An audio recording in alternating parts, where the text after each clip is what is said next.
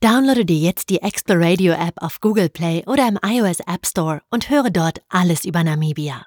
In der App sind die Audioclips von Namibias spannenden Sehenswürdigkeiten übrigens mit einer Karte und GPS-Location verknüpft.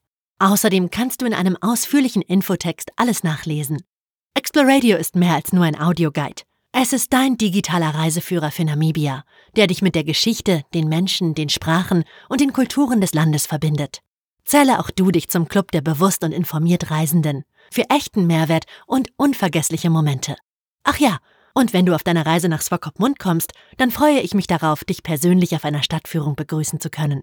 Alle Kontaktinformationen findest du in den Shownotes. Das waren jetzt aber genug Infos. Hier habe ich jetzt für dich einen Ausschnitt aus einem unserer Audioclips über Namibia.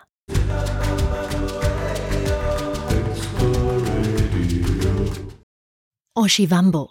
Das ist doch die Sprache mit den vielen O- und U-Lauten. Wenn du dich schon einige Zeit in Namibia aufgehalten hast, ist die Wahrscheinlichkeit hoch, die Sprache schon auf der Straße oder in einem Taxi gehört zu haben. Oshiwambo ist nämlich die meistverbreitete Sprache im Land. Sie wird von fast der Hälfte der namibischen Bevölkerung, den Awambo, gesprochen. Oshiwambo ist Teil der sogenannten Bantu-Sprachen, die auf dem afrikanischen Kontinent südlich der Sahara in Zentralafrika ihren Ursprung finden und sich bis in die Südspitze des Kontinents ausgebreitet haben. Diese Sprachen sind oft sehr nah miteinander verwandt. Dabei unterscheidet Oshiwambo sich in 2 Hauptdialekte, Oshikwanyama und Oshindonga.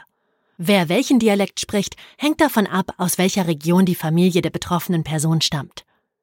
Ich möchte dir jetzt einen kleinen Sprachkurs in Oshiwambo geben.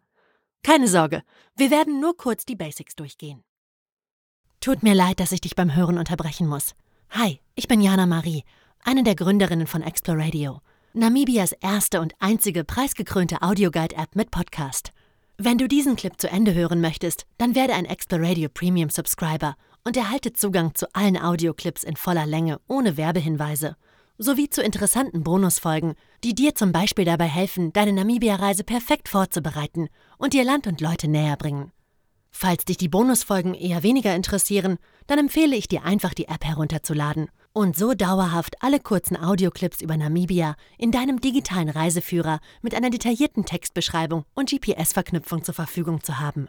Es geht wirklich super einfach, ohne nervige Anmeldung und ohne einen weiteren Account, den niemand braucht. Versprochen.